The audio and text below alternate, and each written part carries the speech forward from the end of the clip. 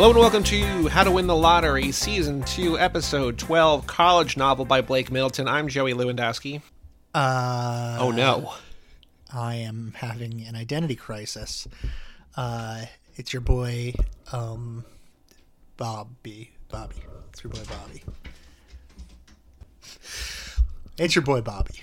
Bob, we got a special episode tonight because before we talk about College Novel, we have an interview that we just did with the author, Blake Middleton. Made plans to go hang out with him in Jacksonville. Yeah, it was a good time. Seemed like a very nice fella. Anything to say in advance that people should know before we do the interview? No? All right, here it is. Welcome to How to Win the Lottery. This is a treat, Bob. This is our first. Should we say first? I mean, it's exciting. Sure, yeah. Our first author interview. Yeah. For the Psyched. College Novel. We have Blake Middleton. Hello, Blake. Hello, how are y'all? Good, how are you? So this is the first one? You're the first person we've asked. So it's not like people have said no. We just reached out to you, and I was just like, I don't know if we should tell Blake that you're the first one. Like, yeah, I mean, because we've read books from dead authors, so they're out of the game. We got kind of roasted by Pamela Erens on Twitter because we said that she wasn't as good a writer as Philip Roth. And she was like, she was nice about it, but seemed a little mad too. I don't know who is that. Oh, she wrote a book called who's The Philip Virgins, Roth? which is Philip No, Roth. I'm just Philip kidding. Roth Who's the first one? Oh, all right. I feel Bob is rattled. Yeah. He usually roasts me. He's not used to getting roasted on the show, so No, I'm not roasted. I'm glad you're here, Blake. You're leveling the game. You're leveling the playing field. I kind of wish that you didn't know who Philip Roth was. I would have been like that would have been the whole podcast. You guys just yeah, like we have a savant. We have a savant with us. This guy's never read anything. But I do want to say, so like what I like about I like College Novel, but before that, I like your Twitter handle. It's not my favorite this season. My favorite is Elif Bataman's Banana Karenina. I can't stop saying that because I think that's just a wonderful Twitter handle.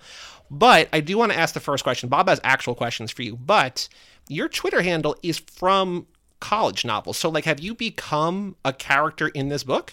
Yeah, I am Doe Mahoney. Cool. That's you.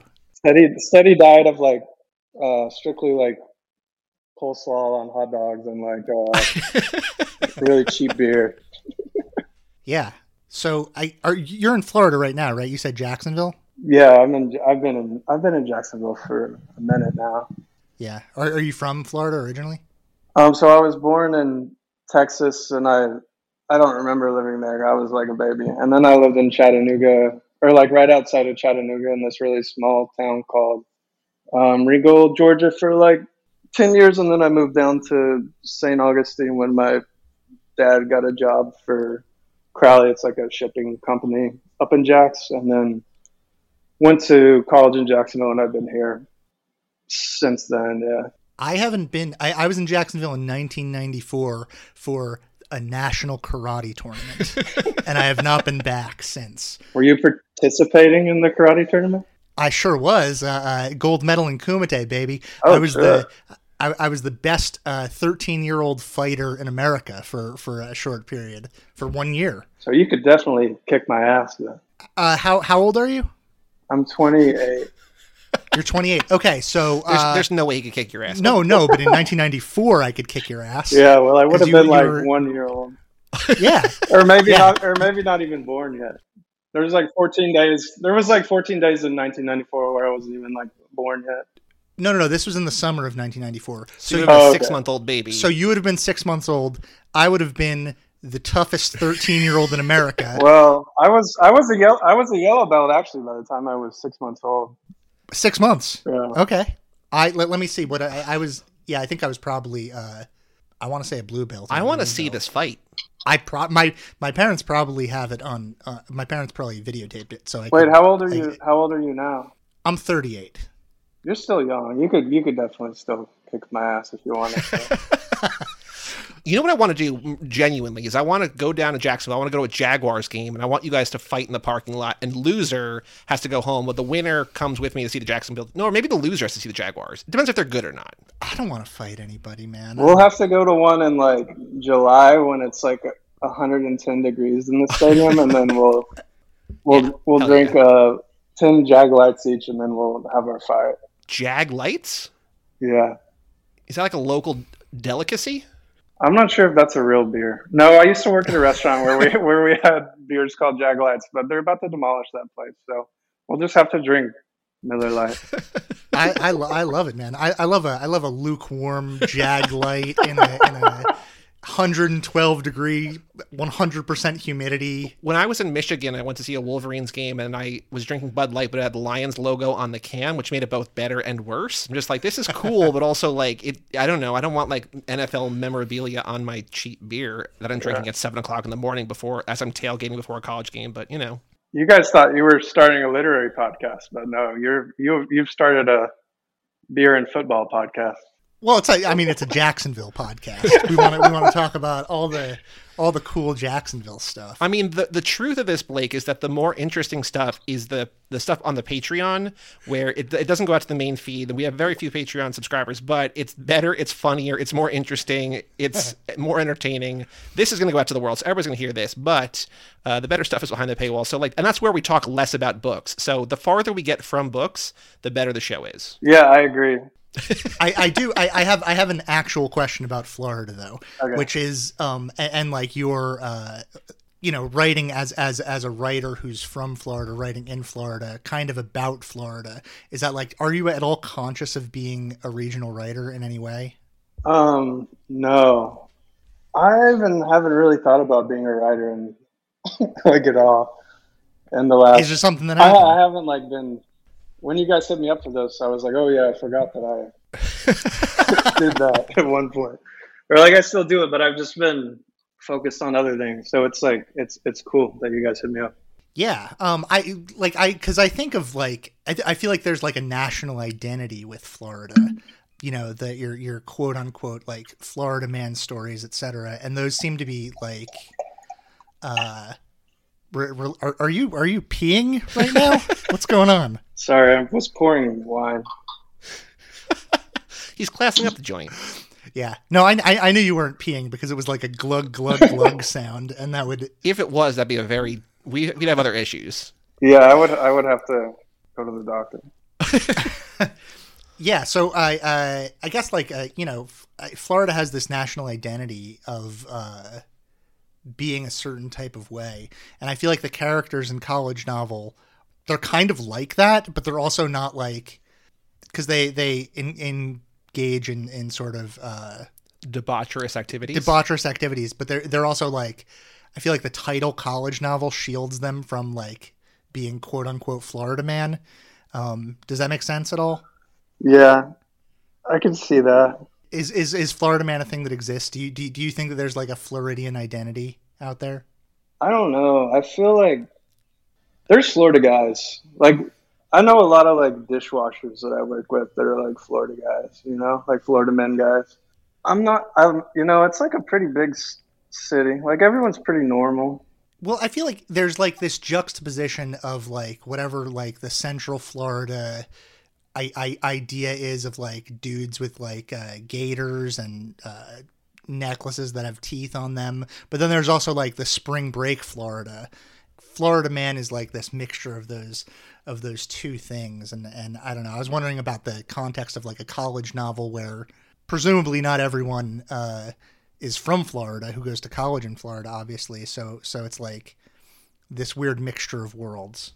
Yeah, people don't really come to like spring break in Jacksonville. And there's also not a lot of like there's some like hillbillies out here a little bit, but not. I live in the downtown area, and I like very rarely leave the same like 20 block radius. Yeah, I hear that. I mean, there are so many hillbillies in New Jersey, but it's like you don't hear about that with New Jersey because it's like it's all like The Sopranos is the pop culture representation that we get. Yeah, we're the butt of like 8 different jokes. It's like the Jersey Shore, it's the Sopranos.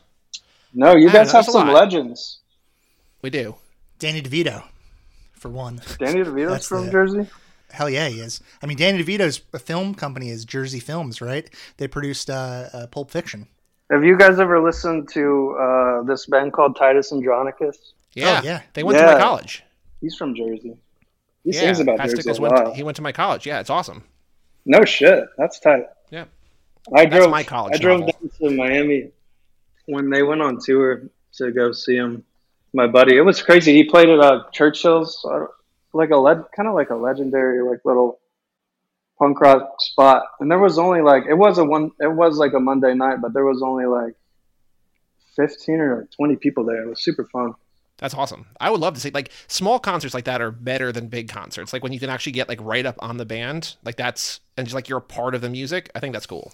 It's weird though, like seeing because Titus Andronicus does like sing a lot of songs about New Jersey, so like I feel like seeing them not in New Jersey, not in New Jersey would feel like a strange thing, I guess. Unless you're from New Jersey, then it might feel like you're home. It was weird seeing a punk band in Miami because it's mostly like a lot of electronic like dance music down there. Yeah, there was a band called what was it called Black Tide, I think. They were like these like 14-year-old kids who started a metal band like 10 years ago. They're like, we just hate Gasolina music and we just want to do something different. So like they were good, but like it was mostly because like they were these like 14-year-old metal kids in a world filled with Gasolina. So it's just like, you know, you sort of rebel against what's there, I guess. Yeah, that makes sense too.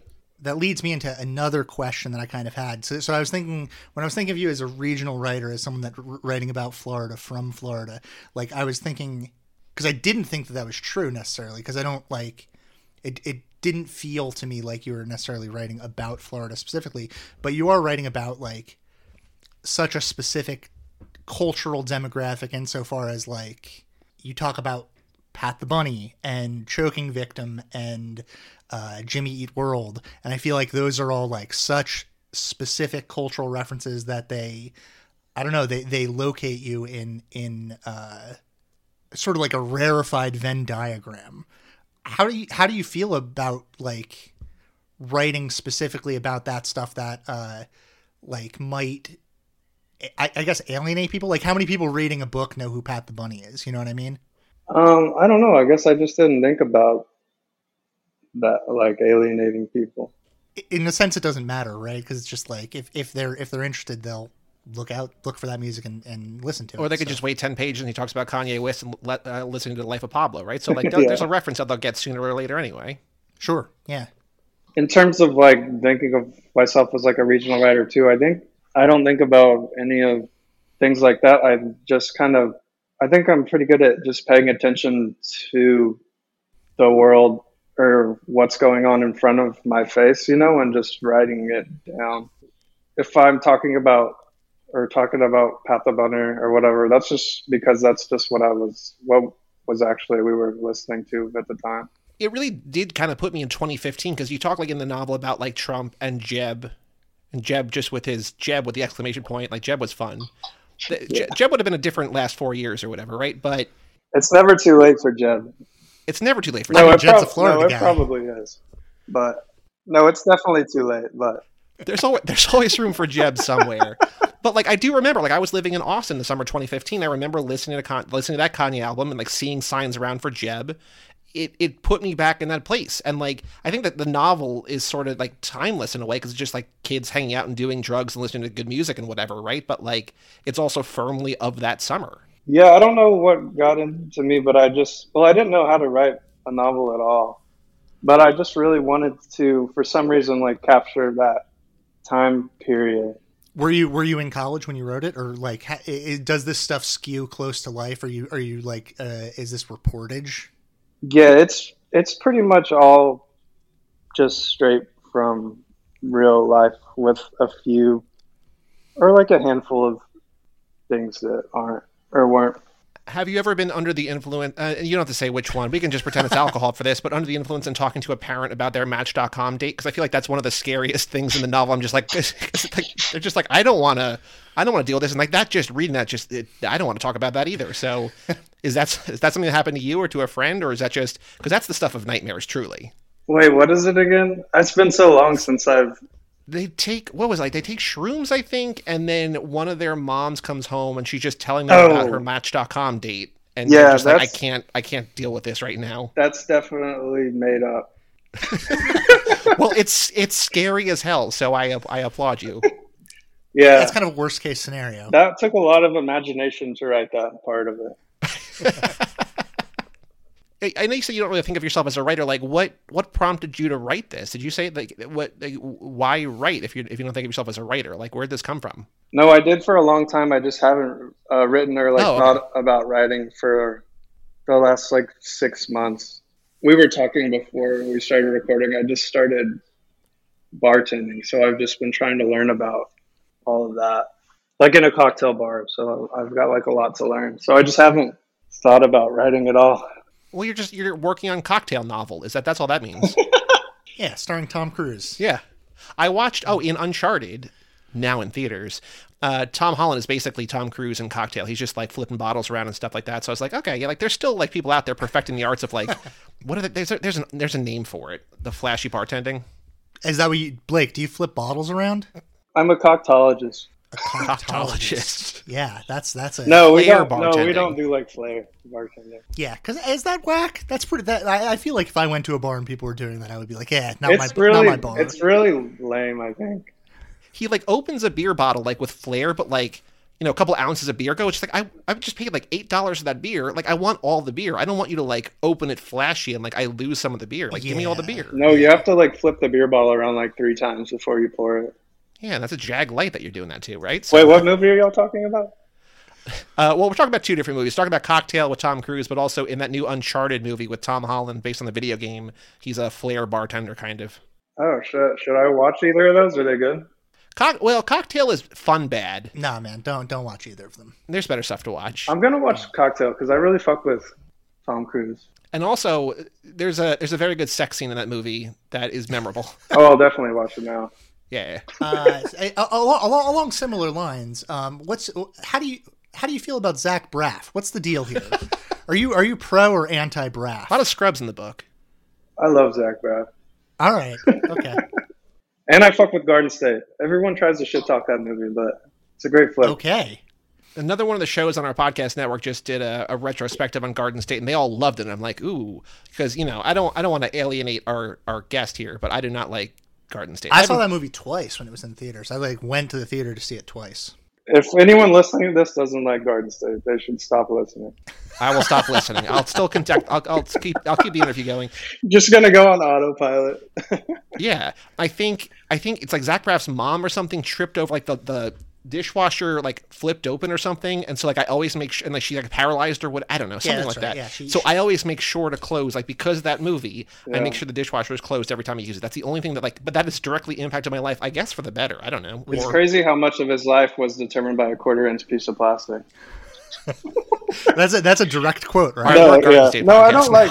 I just think it's a really funny movie. Yeah, it's got it's hilarious. I don't actually I mean, I loved it when I was in high school, but I just think it's really funny. I don't know. It's very melodramatic. I mean, Bob's not going to beat you up with his Kumite gold medal. It's fine. I wouldn't do that anyway. Yeah, okay. I'm glad that because there's a significant amount of Braff content in the novel, and I'm glad to see that all of that is not cynical. It's it's good-natured Braff content. Yeah.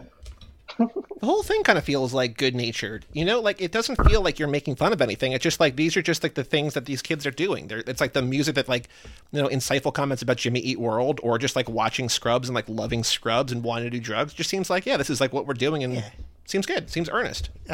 Talking about killing cops. Yeah, with wedge salad. I want to kill a cop. Yeah. Mm-hmm. Who doesn't? For whom do those thoughts not float through their head? Yeah, we're anti-cop on this show. I don't want to kill any cops. You wrote it. We didn't.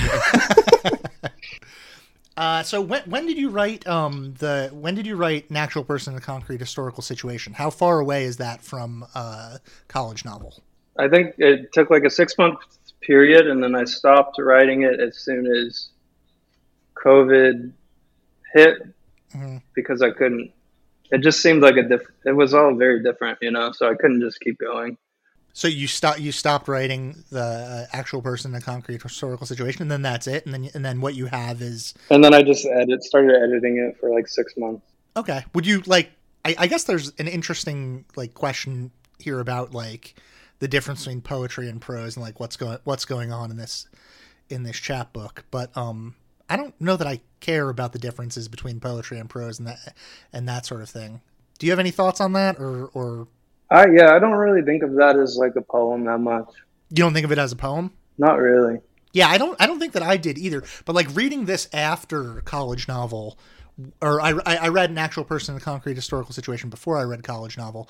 Like the evolution of style is like kind of interesting because it goes from being kind of dialogue heavy and interactional, like a lot of people are, they're talking to each other and engaging with each other, and this one seems to be this one being the chapbook seems to be like more abstract thoughts that are like directed towards oneself. Yeah, I like tried to write another novel after that, but I just didn't have the time, That novel took up like thousands of hours of my life, and I was working like full time. And I just couldn't do that again. It was too much. Like, it was fun, like figuring out how to write a novel, but I just couldn't do it again. So I like actually had time to like do this other little thing, and I was actually excited about it. It wasn't too much to deal with. Yeah, it feels in line with a couple of things that I like. It reminded me of Darcy Wilder's Literally Show Me a Healthy Person. Yeah. And it reminded me a little bit of Dan Major's book of poetry, Party Knife, which I'm a big fan of both of those. So it like felt in line with that stuff, which is... Oh, okay. Have you guys ever read any David Markson or... Oh, yeah. Sure. Yeah, so that was a big influence. His, This Is Not a Novel and all those other ones. Yeah, and then yeah. Andrew Weatherhead wrote this book called $50,000 that was... I definitely would credit that one for being the reason why I started writing like that. And the little Andrew Weatherhead? Fragments, yeah. And his book is way better than mine too. Andrew Weatherhead. Okay, I'm writing it down. That's actually like a question that I was going to ask you was because like what we do, this is essentially what this podcast is. It's a book club, right? Like I create. It's an ambitious book club. It's an ambitious book club. Like I create modules based on themes. So college novel fell into a sort of campus novel theme. I put it on there because I really liked the chapbook. It fit in with the theme. So I was wondering if you created like a reading list, like let's just say 3, 4, 5 books, a Middleton mini module. Yeah, our Middleton mini module. MMM. What books go on that? And they can be like they could be things that were specifically influential for college novel or whatever, or just whatever your favorite books. Yeah. If you like college novel, you'll also like these other books type of thing. Yeah, or whatever. I mean, there's no rules. It's anarchy. Yeah, so I would say people should read Zach Smith's new book. It was the only book I read in the last year that wasn't a cocktail book, pretty much. Everything is Totally Fine. Moo Moo House just put it out. I think it just got released. I think the humor is comparable, for sure. Like, it feels... The humor in his book especially feels like very, of the time, like a millennial, like sense of humor, like just very absurd. And what other book did Zach Smith do? He did 50 barn poems too.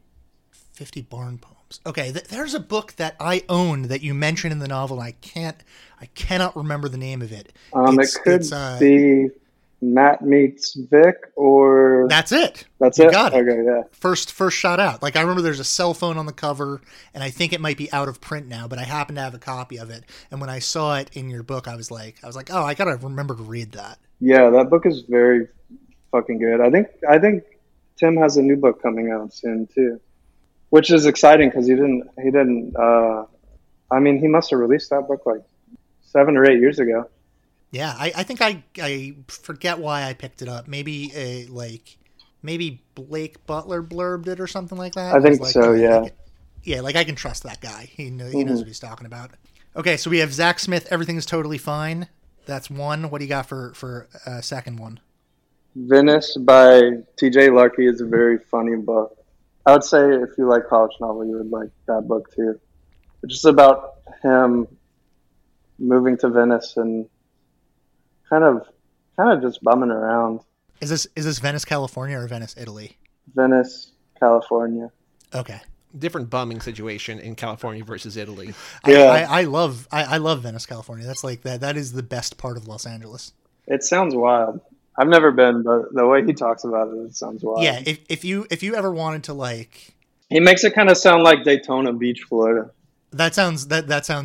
I've never been to Daytona Beach, but that sounds. Every time I go to me. Daytona Beach, someone tries to like stab me or throw a bar stool at my head or something. Yeah, and then there's like dudes just like standing on the top of ladders holding snakes and stuff like that. Venice is a wild. That's a wild place. I was just walking past a bar, and like this guy walked outside and he was like, "Hey, do you want to get stabbed tonight?" And I was like, "No, thank you. I would rather just go back to my buddy's You said apartment." no? Yeah, I was like, "No." Man, always say yes. Yeah, it was like a one-off for me. Normally, I would say yes, like please stab me, but I wasn't feeling it that night. Yeah, and then the other time I was in Daytona, I was at a gas station, and the guy was like, "Can I have $5? I want to try to buy some." He wanted to buy some sort of drug that I don't think I had heard of at the time, bath salts or something maybe. And then I was like, "Yeah, sure. I've got like $5 to spare." So I gave it to him, and then I was at a bar later that night, and he walked by, and I was like, "Hey, did you get your bath salts or whatever?" And he looked at me and he said, does it look like I got my bath salts?" And picked up like a plastic bar stool and threw it at my head. Wow.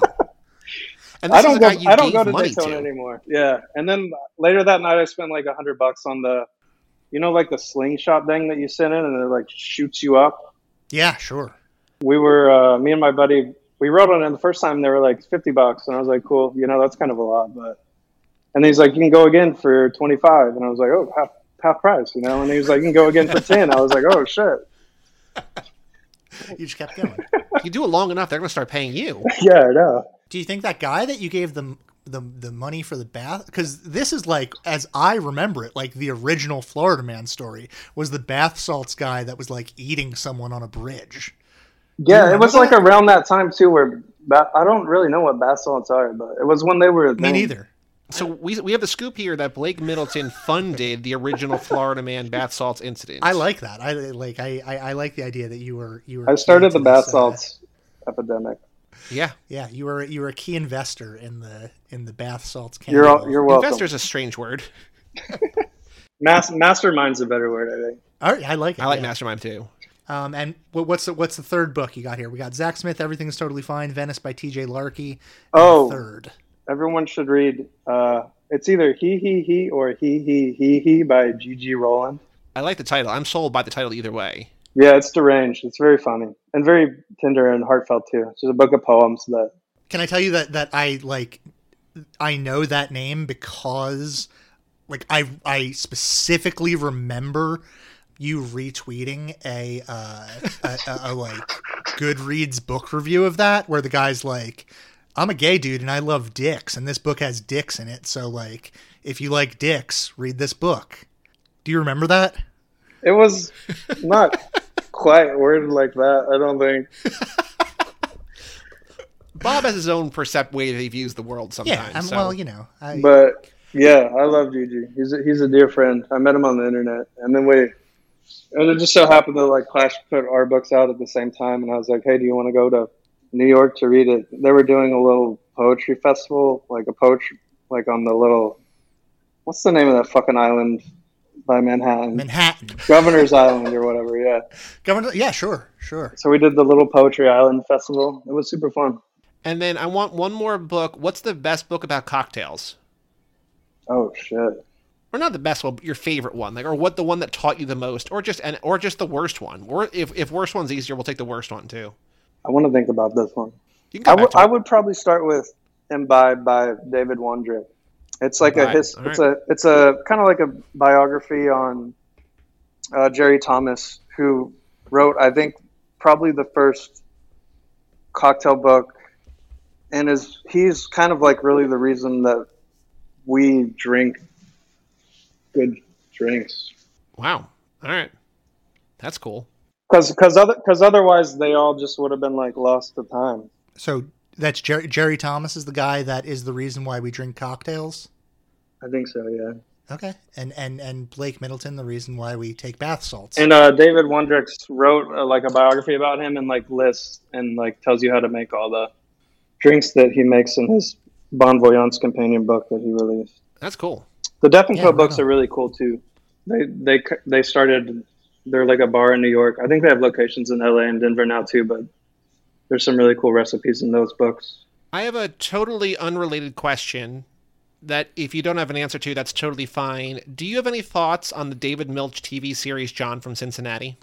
No. What is that? It's just a TV show from like 2006 that was only on for one season. 2006 was a great time for TV and movies. It was, yeah. That's peak You had Sopranos, rom-coms? peak. Yeah. We don't have rom-coms anymore. I Want You Back is now. That's a good rom-com. Yeah, have you seen this I Want You Back movie? It's on Amazon Prime. No, I'll have to watch it though. Is it a new rom-com or old? Yeah, it's Charlie Day from Always Sunny in Philadelphia and Jenny Scott. Oh shit! Yeah, I've been meaning to watch that. It's pretty good. It's really funny. Yeah, I'll check it out. Rom-com is back, baby. What's y'all's favorite rom-com? It Could Happen to You shit. with Nicolas Cage and Bridget Fonda.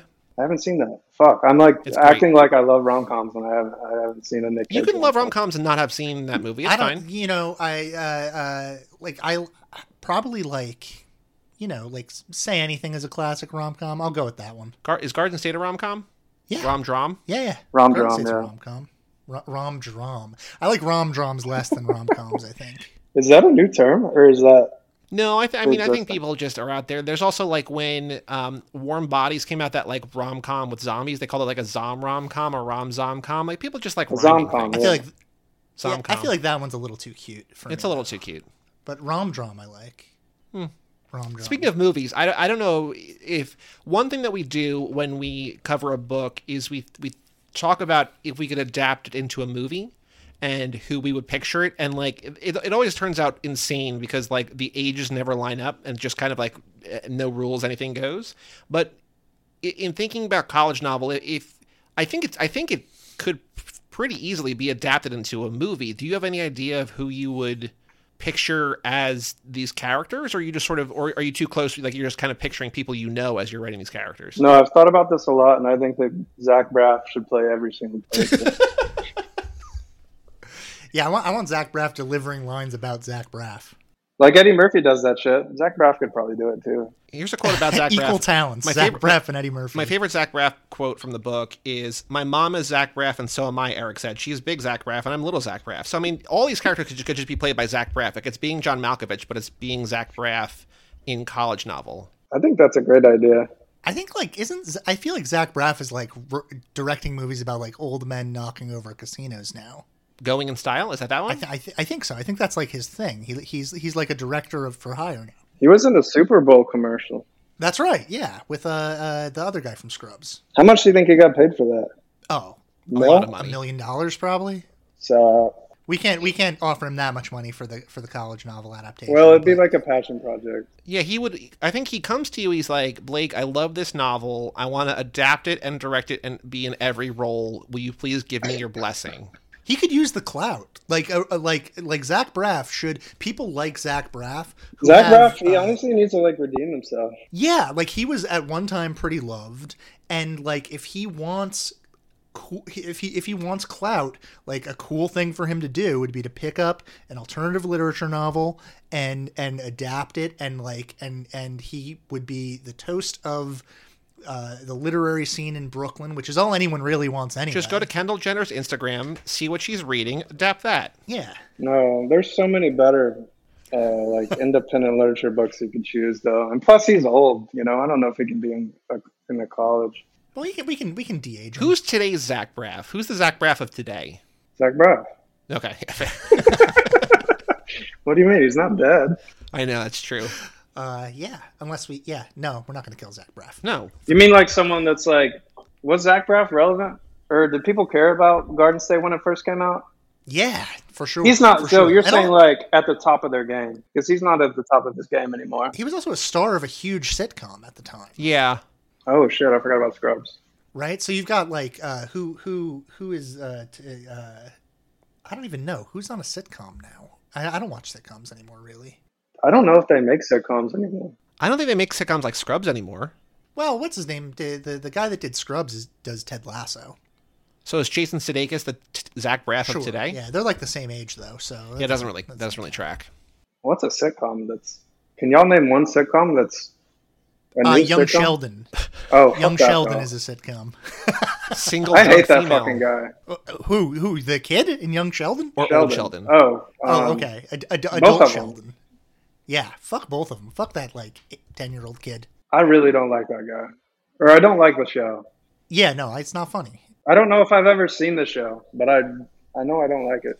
No, yeah, I can confirm that it's not a funny All show. right, I'm Googling best sitcoms 2022. WandaVision comes up. That Yeah, nope, no, it's there are not no a sitcom. sitcoms. It doesn't exist. Zach Braff killed the sitcom when he left Scrubs. They said we can't do anything better. Is Scrubs a sitcom? Is there a laugh track in Scrubs? There's not a laugh track in Scrubs, but is that... In my mind, I don't that's know, what is that- like makes a sitcom, but I don't know. That's how we define what a sitcom is? Because I No, think, like, The no, you guys Simpsons can is a define sitcom. sitcoms however you want, but that's just what I thought it was. Yeah, I think that's fair. That's definitely like defines an era of sitcomness. Screen Rant says the number one sitcom from last year was Only Murders in the Building, which I would not call. Yeah, it's not a sitcom either. It's not even funny, really. Yeah, I don't know, man. I've been watching Seinfeld. Me too, for the first time. I saw it when I was a kid, but man, that show rocks. It's really, really good. Bob's never seen it. Yeah, I've never seen it. I love George. Hell of a guy. George is great. Kramer's great. Elaine's Kramer's great. great. Jerry's kind of the worst, right? No, Power he's rank- necessary. Rank your He's good. Seinfelds. George. Who's your least favorite of the four? Probably Okay, Jerry, just but rank I them all. still like Jerry though. Jerry grows on you. Jerry wrote the show, so he has to be in it, right? Yeah. I guess so. I'm not. I don't. The I worst don't part have of a that show problem is as fuck. the comedy at the beginning and the end of it. Oh yeah. Everybody thinks that. Even as someone who's never really watched Seinfeld, I'm aware that like the comedy, Is it supposed to be funny though? it's for sure supposed to be funny. It's yeah. by like season 7 or 8 they replace it with like sketches, kind of not sketches, but they're like little bonus like bumpers that Real, our friend who's watching is sort of along with me, he's seen it a bunch, but like they always got cut off in syndication, so like he's seen these episodes a bunch of times, but he's never seen the intro or the outro because like they just get lost for commercials. So like there's new Seinfeld out there for him, which is kind of, I guess, exciting, and it's better than the stand-up comedy, which is just like terrible. That's so insane because the rest of the show is so funny. I know. I've never watched his like Jerry Seinfeld stand up either. If you have fond memories and thoughts and well wishes about the show Seinfeld, I think just leave it there. Don't go further. Don't dig that rabbit hole. I wasn't even considering watching his new stand up. Just watch I Want You Back on Amazon Prime. and Cocktail. Yeah. Let us know what you think. I'm gonna watch Cocktail for sure. I mean, you're in the life. It's like if you're a long haul trucker, are you not going to watch a movie about long haul truckers? Of course you are. If you're a bartender, you're going to watch Cocktail. That's just the way it goes. Yep. Yeah, I'm gonna watch Cocktail for sure. You're also going to be like, parts of it are going to make you furious because you're just going to be like, that's not how it is in real life. Yep. Yeah, it's Hollywood, baby. You know, it's different. It's Hollywood, baby, in the 80s, so like it's a whole different ballgame. It's like Yeah. 40 years old, Yeah. so it's crazy. I also think this is going to be a spoiler for. No, you know what? I'm not gonna spoil the movie for you. Let's just I'll let you watch it and enjoy, and then get back to us with how you feel about the film Cocktail. Yeah. I'm excited. Do I have to pay for it or is it free? I'll let you know right now. Hold on. No, you don't have to pull that up. That's no one's gonna want to listen to this.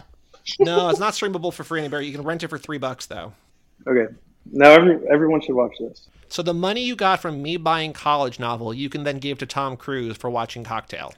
That's why I do this shit. Yeah. One book sale equals one movie rental.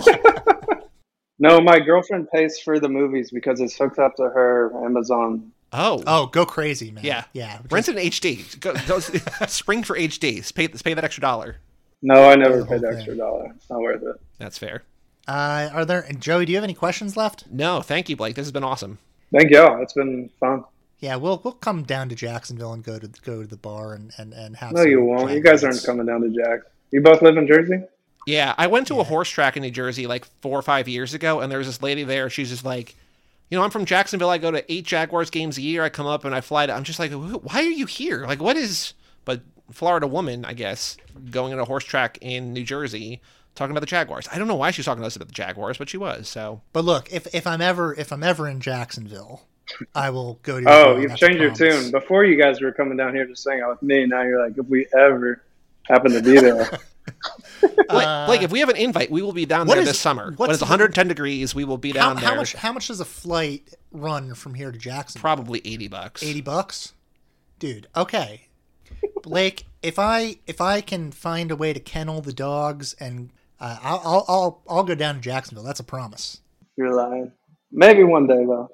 Well, if anything, I'll be back up in New York soon. Okay, yeah, hit us up. We'll go. Better. We'll go to a reading. Get yourself write yourself a cocktail novel, and we'll read it. It's happening. Give me like 5 or 6 years.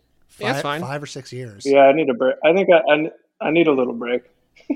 You can get a flight from Newark to Jacksonville for $98. No shit. Round trip. That's like only Is like that 3 Spirit trips on Airlines that or what? slingshot thing. That's a United, baby. That's a legitimate, real airline. No, Sort of. I don't fly United United. also sucks. Wait, no. Delta or United? Our flight into New York last time got delayed like 5 hours. And we were supposed to read at KGB that night, and we had to Uber straight from the airport to KGB bar with like all our luggage and shit. Damn. Yeah, that's only like a 2.5 hour flight or something. Me and my buddy were flying out, and he was just like, he had to treat me like I was a little baby because I was like freaking out. He was like, "Do you want to draw on the iPad? Relax, draw on the iPad?" I was like, "Yes, thank you." I love it. Well, thank you so much, Blake. Thank you guys for having me. Then we're back. Do you remember? Do you remember that? You doing that? No, that's a Jimmy Fallon sketch on Saturday Night Live. Oh no, I don't. Well, I think I know. I think you've done that on this podcast before. Yeah, I love that Jimmy Fallon. I love quoting Jimmy Fallon. Who do you like more, Jimmy Fallon or Zach Braff? Remember the Bloater Brothers? No. Do you remember them? Do you remember who are Jimmy Fallon's other big characters from SNL? So yeah, college novel, another shorty, back-to-back shorties with Sweet Days of Discipline, Yeah. Fleur Jaeggy, and now college novel. Sounds like my life.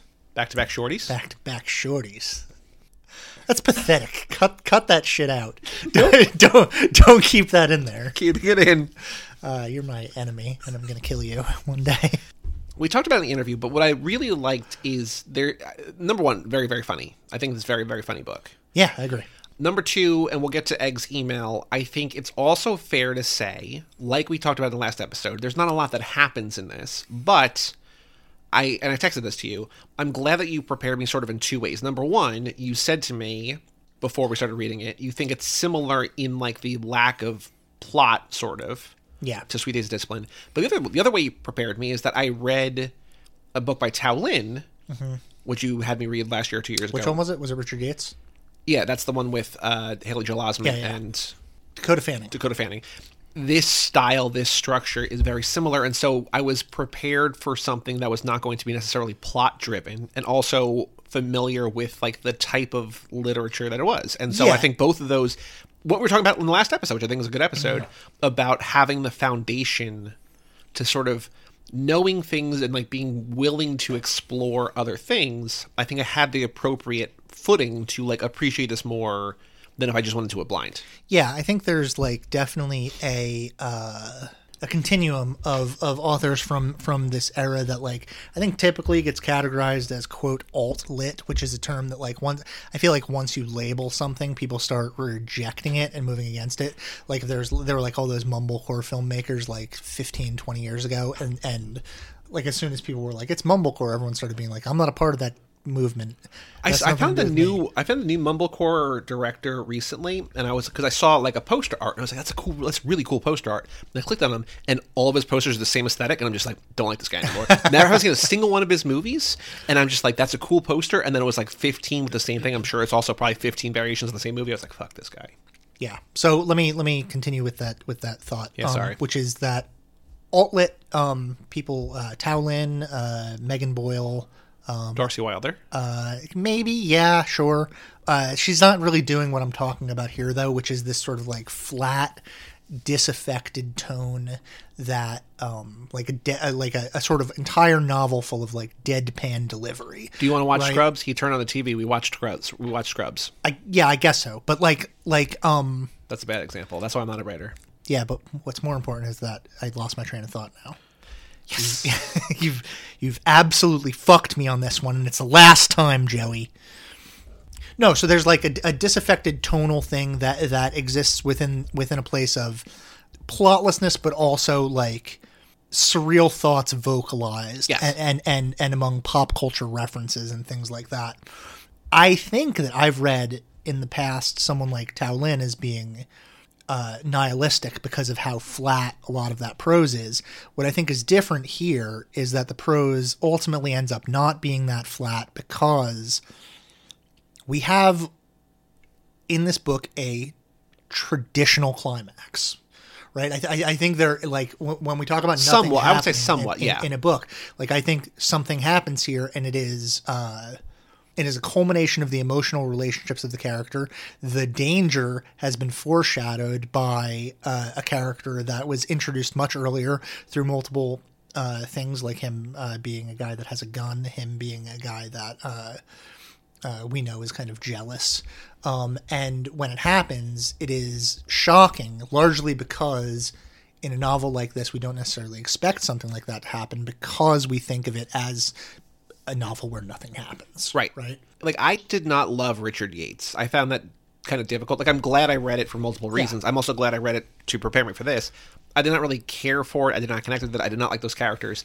This felt like, to a certain extent, hanging out with the people I'm friends with. It's a much more fun novel. And also, I think you're predisposed, and we've talked about this because we did an entire episode about Richard Linklater's Everybody Wants Some, like the idea of the Hangout movie or the Hangout novel. We talked about it with Don DeLillo's End Zone, is something that we're both fans of, and this is a Hangout novel. What I liked about this, because again, I don't think it's unfair, whether you're commending or just commenting or criticizing, to say that, like Sweet Days of Discipline, not a lot happens in either one of these. But what made this more palatable to my sensibilities specifically is it's dialogue driven rather than thought driven. Yeah. And so the dialogue makes it fly. Like, there's the Your Fathers, Where Are They? What Have They Done? The Dave Eggers book, which is literally 100% dialogue. Yeah, it's like a play. There's literally there's nothing that's, I think, written, maybe until the very end or whatever. But because of that, it flies through because it just feels breezy. And so, like, there's some stuff here that's not dialogue. Like, the end, like, the last, like, paragraph is like probably 4 or 5 pages long, and it's just like a single like explanation of what's going on. But most of this is just dialogue of them like saying kind of dumb shit to each other, and it's funny. Yeah, it's also typical of a college experience. This is sort of like what my college experience was like. And there's not a lot of college. I mean, I think that's what's interesting. There's not school. Yeah, there's almost none. There's graduation, and that's really it. Nobody ever they get goes there to really class. Early. They're like, we don't want to be here. Yeah, which is how everyone feels about graduation. Yeah. But nobody seems to enjoy. No one seems to go to class. No one seems to talk about school. Nothing like that. No, which is cool. Like, I don't know if this was intentional or accidental or just like a happy accident, but I feel like not only did you vary the type of things we're reading and the difficulty and like, both in whatever, but also like, intentional or not, what they're covering. Like, this is like not like it's a campus novel, but it's not really. But it's still like it fits. Like it makes sense in the theme, but it's also like we have not seen this before really this season. Yeah, this semester. In the interview, which you've listened to by now because it started the episode, right? That's how. Yeah, unless you skip forward, but yeah. Don't skip forward. Go back. Yeah, rewind. In the interview, I asked Blake if he thought of himself as a regional novelist, because we talked a little bit about, or I put forth ideas about like the national identity of Florida, which is tied up in these ideas of, I think like central Florida gets talked about with regards to like things like rural poverty and swamps and high humidity and sort of rednecks, hillbillies. Sure. And then the other Florida identity is the spring break destination. Yeah. Right, and that's not just two very different ends of the spectrum. Yeah, but it's also it's not what's happening in this book. Even though what this book has in common with those things is drug use and the same kinds of drama that happens in both of those ends. So it is tied to that Florida identity. What excuses it from that, I don't mean excuses it from that makes it sound like I'm being classist or something like that. I don't mean to be. But is that like when we look at these characters, we see a future, right? Because it's a college novel, because college is in the title. These people are loaded with potential. Sure. They're like there's this forward-thinking idea that they're going to become something, or that they're like, this is a stop in their life and they're doing this in the meantime, and in the meantime they're using all these drugs and they're having casual sex, et cetera, et cetera. So like that's excused from Florida identity. That's excused from this like typical idea of whatever kind of negative view that we have of this place. And like we were both talking as we were reading the novel about what we could pair with this, right? And we both had things that I think work really well. And I recommended Never Going Back, and you said like a Linklater thing like Slacker, for instance, right? But both those are actually I don't know if you said Slacker, but like early Linklater. You just said early Linklater. Maybe I did, yeah. And I was also thinking specifically because of the time in which this is set, where Trump is about to get elected. They're talking about Jeb Bush. I was thinking this on the way, Red Rocket. Red Rocket. Yeah, I was thinking about that today. But the crazy thing is Never Going Back and Slacker, which maybe I just applied. You said early Linklater or whatever, but like I just thought Slacker and Red Rocket are all Texas. And so I think that there is something universal. Like you were asking about there being a regional writer and like a regional story or whatever, but like the slacker, apathy, apathetic, trying to get by, sort of dirtbag, but lovable dirtbag. Yeah. Exists everywhere. Also, apparently, specifically Texas. I mean, it's also that is specific. Like I relate to that. This is something that I've talked about in our group chat before, and I should have brought it up during our conversation during the interview about Seinfeld, which is that I don't relate to Seinfeld, but I do relate really heavily to Always Sunny in Philadelphia because Seinfeld is upper class or upper middle class. And Always Sunny is like white trash, and like I relate much more closely to this idea of white trash because it's just like that's my level of class. That's like my income level is among that. Well, I think that like there's something about where like I'm not calling the characters in Blake's novel white trash though. That's not but I think that there's something like I'm not sober, but like I'm much closer to straight edge than sober, right? Like I've done very few like. Hi, Mom. Does your mom listen to this? No, definitely not. But, like, you know, I don't do drugs. But, like, I am friends with people who have done, like, lots of drugs. There's a Jag light right now. I still relate to this level of, like, seemingly have money. Although there is a really funny, very, very funny thing that I didn't want to keep, like, quoting him to him. Like, I read the one line because it made sense or whatever. But there's a very funny thing where, like, it seems like these people have access to money. Like, if they wanted to ask their parents for money, they would have money. But they're also just trying to get by because, like, they're just broke college kids. It's a time in your life when being that level of broke is okay. Like, I remember being in college and having this styrofoam cup next to my bed that I would put change in. And then, like, I would walk to the bodega and buy ramen with that change. And, like, that's what I would eat for the day. And it was okay. I never felt like... If that happened to me now, I would be terrified because I have like my life would fall apart. I remember like I got a checking account right before I went to college, and I remember having like $12 and being like, "Oh, that's fine. Like that's just what I have in my bank account." Yeah, and if I had $12 now, I'd be like, "Oh no." There was a real like sense of in the area where I lived, I was like, "Let's go look for the ATM that lets you take things out by tens, not 20s, because I don't have $20 in my account." I don't remember what this is in reference to, but there's a line in the book that I highlighted. I don't want to pay dollars to be bad at something, Eric said. I don't have many dollars. And I just think that's funny, just like Eric, they don't connote that they're poor or that they're lacking for things. They're college kids. But just like, I don't want to go be bad at something. I'm like, I'd rather spend my dollars on like literally anything else. Yeah. I just thought that was very funny. For the level of broke they afford a lot of drugs and alcohol. Well, it seems like that's what they want to spend their money on. Yeah, which is what you spend your money on in college a lot of the time. Yeah. Do you want to talk about the ending, where it's the typical, or not the? How do you describe it? Like the climax, a normal. I think it's almost a traditional climax. But I will say that I don't know. I don't think that this is a flaw in the book necessarily because it's not. It's not what the book is going for. I have a difficult time distinguishing the characters from one another. Yes. Like the names are like placeholders, but you can just interchange them for the most part. And also, like it kind of starts out as like Eric and Jordan hanging out as friends, and then like Eric goes away and it becomes a Jordan and Abby book. Yeah, but Jordan and someone else before Abby. Well, Eric and Jordan, and then Eric. Oh yeah, the other girl. Yeah, who when he's at the graduation, the person comes up and is like, "Yo, what's your girl? Your girl Abby?" And then the other girl is just like, "You just broke up with me," and yeah, that's pretty sad. I don't know if it's interesting, but like I think Jordan sort of emerges as like an unexpected central character. Like, you don't like. I don't think it's like set in his. I mean, is it set in his perspective? It's just like no, we're going to follow this path now. It's not set in his perspective. But when we were having, I hesitate to ever associate narrator or protagonist with author. Okay. Right? But because in the interview, Blake said specifically, like, yeah, this is mostly just like, there's some made up stuff in there, but I was just like transcribing things, and, you know, this is a lot of the stuff happened. Like, my assumption at that point was that Jordan was Blake. Sure. Right? Because if you're writing a book, then you're writing from the perspective of the main character, probably. So the ending then, the very scary, harrowing ending. Yeah. Didn't directly happen. Well, it kind of happened to him, but also seemingly more directly happened to his girlfriend at the time. Oh, that may have.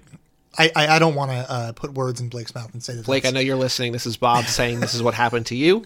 No, I specifically don't want to say that that's like something that happened for real in the book and is true. There are a million ways to exaggerate circumstances, or to borrow other people's stories and put them. You know, you could also like say like, yeah, I just hung around and like did drugs with my friends and watched Scrubs, and then like think of like a very scary thing that could have happened that didn't happen, or like you heard from your friends and just like combine stories, right? So yeah, I have a million stories like that I could, you know, of scary things that happen to friends, scary things that happen to me that I could insert. So what's the scary thing that happens? So the ex-boyfriend of Abby, with whom has a gun, who's established has a gun, took it into a movie theater, is like a gun guy, is someone who is like a physical threat, right? Which is another thing that this book is doing, which is that it undermines the tension of you know, quote unquote Chekhov's gun. Like, a gun is introduced, and then specifically that gun does not go off, right? You think that it's going to end violently, but it does not end violently. Yeah, so Jordan and Abby have sex, and he goes to the bathroom. And they're just, like, around. Like, they're just, like, you know, in his apartment or whatever. And then, what's the gun guy's name? Daniel. Daniel shows up, and Jordan's in the bathroom. He's just like, I'm in here, man. I can't come out now. I'm going to take a shower. I just got to take a shower, man. Man. And, like, while he's there... Which is a hilarious way to avoid confrontation. Just be like, I'm in the shower, man. I can't deal with this. I'm in the shower. It's also remarkably shitty when you know that your girlfriend is naked out there and her ex-boyfriend, who is like a sort of a madman, dangerous person at least, is there. Yeah, I guess so. We're not. Yeah, this is not a book where we're asked to like morally be on the side of any character, really. He apparently picks her up like the baby Jesus. Like, while she's naked in his bed, in Jordan's bed, Daniel just goes in and just picks her up. She's sleeping, and he goes in and picks her up, which is like a very frightening thing to happen.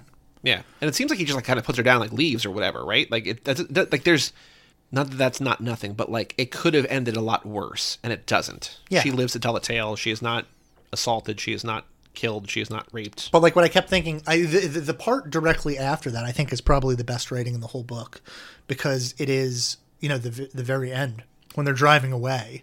And they're just like going back and forth, and they keep just going like, holy shit, holy shit, holy shit. He picked me up like the baby Jesus. I picked me up when I was naked. And they're like interrupting each other, and he's like, yeah, that was scary. And she's like, scary for you. And he's just like, no, it was, I know that it was scary for you, but and there's like this interplay and conversation that plays out like exactly how I imagined that type of conversation would play out in real life. Yeah. I mean, exactly like you know, I've never been in that circumstance, but I've been in circumstances, holy shit circumstances, and that's, you know, how it plays out. Well, I think it tracks because I think the whole novel is very realistic in that way. Yeah. Right. Yeah, and I can't overstate how funny it is. There's lots of like great interplay and pop culture references and you know, really funny one-liners. Oh, I also wanted to ask Blake about the PB&J tacos. Yeah, that shit sounds disgusting. It sounds great. Like I don't know that I would eat it, but like I always have tortillas in my fridge because I either have tacos or whatever, and so like sometimes instead of having a salad, I'll just put like the greens and the chicken and everything in there and just have a wrap, or I'll just make something like a quesadilla, because it's just like instead of having bread, I just have tortillas. I've never done a PB&J, but I'm going to. I also feel like you either need like so much peanut butter and jelly, or it's not like a taco, it's like a quesadilla. It's just like a thin, you know what I mean? Yeah, I think, it would be a quesadilla probably. Can you imagine like if it's like taco, like a burrito size with just like 2 inches of peanut butter? That's disgusting. I can't even, I mean, I never put jelly on anything anyway, but the PB&J tacos thing, over and over again, I was like, that definitely sounds like a poverty meal. I've made things similar to that aren't that specifically, but I don't PB&J taco, no thanks. I feel like I get drunk on 9/11 every year. You're a patriot, Olivia said. Like, they're just like dumb things that I think are very, very funny. A couple things about Juggalo. Kanye West had a baby today, Jordan said. I tried to get a Twitter handle at Saint West, but somebody already got it. I was going to sell the handle and drop out of college and never worry about money again. Like, how much money do you think you would get from that? Like, probably $5,000? Wait, did you hear about this thing with Elon's flight tracker? No. So this kid realized that every flight everywhere is documented, like takeoff and landing. So he figured out what plane number Elon is, and he just started tweeting every time Elon's plane took off and landed. He just tweeted it out, and just like Elon was in the air for 45 minutes, he went from here to here, whatever. There's surveillance on that dude. And Elon was like, "Ha ha ha! Here's $5,000. Stop it." And kid's like, "No, $25,000." And Elon said no, and then Elon blocked him because Elon's a bitch. But like. The kid just like, and now he's like, he expanded to like, now I'm doing Richard Branson. Just like, he's just tracking the rich and famous who like jet set around the world and like hurt the environment. I wouldn't stop for $5,000 either. If Elon offered me $5,000, I would tell him to go fuck himself. You don't take anybody's first offer. Also, like I could obviously use $5,000, but like $5,000 is nothing to him. Yeah. If he really wants me to stop, give me, a real amount of money. Oh shit, Eric said. He opened a Miller High Life. Scrubs is on and I'm living the high life. What a world. It's funny. Yeah. All right. Meg emailed. Meg's reaction to college novel. We have an email address, lottery@cageclub.me. Blake, skip ahead 30 seconds. I did not vibe with this book. I think that Bobby might have liked it, so I'm definitely interested to hear what you guys have to say. Out of all the novels we've read that centered around ennui... Oh, Joey knows a word. Still read it N-U-I every time I see it. I think that this was the weakest of all of them. Parts of it reminded me of Pizza Girl, but it lacked the inner character relationships that made Pizza Girl so strong and good.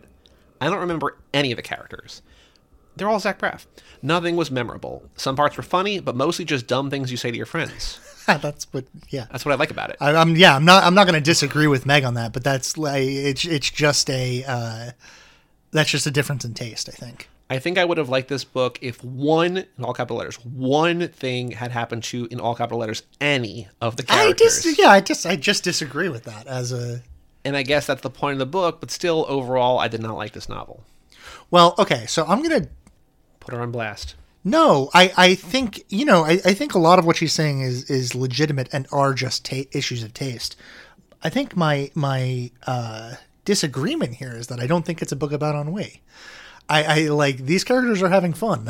I don't think that there's a melancholia or a hopelessness at the center of anything. I think they're at like a stopgap place where they're in a place in your life when you can do this sort of thing, and they're not self-destructive in a way that characters in like Rules of Attraction are, or characters in The Bell Jar are. I don't think these characters are self-destructive in that way. So I don't think it's about ennui. I think it's about hanging out with friends and like getting fucked up and trying to get through life to a certain extent, right? Well, like, yeah, relating your connecting through relating whatever crass or poetic pop culture thought, joke, whatever you want goes in your head, and then also having sex with people, which is a great connector. But the sex in this novel is not hopeless or mean-spirited the way that it is in something like Rules of Attraction. Like the back half of this book, and like I understand that why Meg would say that she wanted things to happen or whatever, but like the back half of this book is just like basically a couple hanging out, doing drugs, listening to music, and having sex. Yeah. And not like not real detail about any of those. It's just like, and then we had sex. And then like it cuts to the next thing. It's just like, and then we were listening to The Life of Pablo by Kanye West as we drove. Yeah. Talked about getting drugs. Yeah. What if it had ended with like just like a 45-page fuck scene where it's just like his throbbing cock and very purple prose. Yeah. Like, it just like abandons all of the previous style and just like fully went in on it. I think that would be great. A bold choice. Just becomes porn. I like the book. Is it the only book that I have ever read. Yes. No. Is it? The track record for this podcast with books that are my first reads are it's pretty bad. So you read the entire first season, right? It was only season 2 where you were like, let's get daring with this, and that quickly turned out to be Prep. So you had not read Prep, which you did not. Neither of us liked. I didn't like. Art of Fielding you had read. Nickel Boys you had read. Virgins we'd both read. My Education you did not read, and neither of us liked that. Yeah. Giles you had read. End Zone we both read and loved. Loner you had read. Secret History we both read and really liked. Sweet Days of Discipline you had not. I liked Sweet Days. Oh, okay. Yeah. So, but it's Sweet Days and this are the two books that I. But this is the first time that you have picked a book that neither of us have read that we both liked. Yeah. But you've read Real Life. I haven't. Oh, you've read the instructions. I've read the instructions. The Idiot. I haven't. Wow, we're really new ground. It's why there's 15 this semester instead of 10. I am excited that whatever the theme is, we don't know the theme. Horny. Fingers crossed for horny. I kind of know what the theme is going to be. Are we going to have another summit? I don't know if we're going to. We could.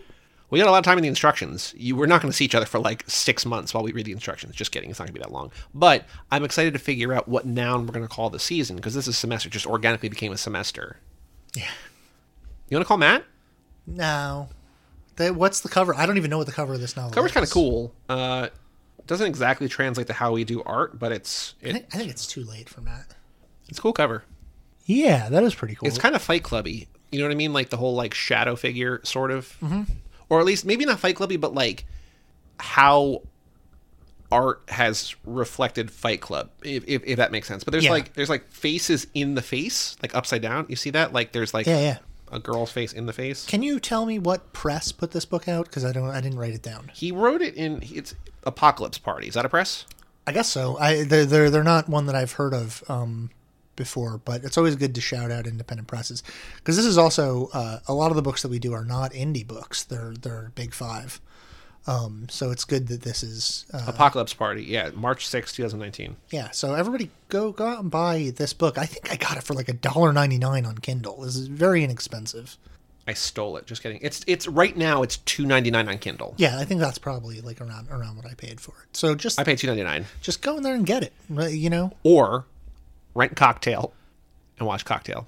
Yeah, no, read this book instead of rent. I prefer the book to Cocktail, the film starring Tom Cruise. And who is the woman in that Elizabeth Shue. Elizabeth Shue. I'm going to spoil... I did not spoil the sex scene, but like the memorable thing, skip ahead if you don't want this. They're in a waterfall. It's great. Do I remember that movie correctly in that someone cuts their throat with a broken bottle of wine or something? I believe... So it gets real dark... So I think, is that the one or is that not the, no, that's The Firm. I'm confusing with The Firm. But I think Elizabeth Shue gets knocked up and it ends with like, I might be confusing early Tom Cruise movies. Tom Cruise hires some people to do a bootleg abortion. Should our BFE be Cocktail? Oh man. I don't want to watch it again. I don't even like that movie. I think the first half is a lot of fun and I think the second half is not as much fun. Yeah. It would kind of make sense, but we don't have to do it. That's fine. Adaptation. We talked about it. And he likes to just said Zach Braff. Yeah. I think it's just kids. Yeah. It's a mumblecore movie with you get someone like, it'd be good as Abby. Maybe not is what's her name? Olivia Cook. She's probably too old, but like I can see her as Abby. Yeah. She's college age. But I would just go to a town and hire a bunch of college kids and be like, let's make this movie for porno money, Especially when the last 45 pages become... Yeah. We're going to have to light this thing. Spend all this money on the gels for the last scene. At LotteryPod on Twitter, patreon.com/LotteryPod. Keep reading for whatever you do. Keep reading, keep watching Cocktail. Oh, today's crime is driving without a license. I think that was already a crime. You know what was already a crime? You committing that for months? Me mentioning I've said elder abuse twice at least as a crime. Am I leaving this part in the podcast? I don't care. What do I care? You already made me look like a fool earlier.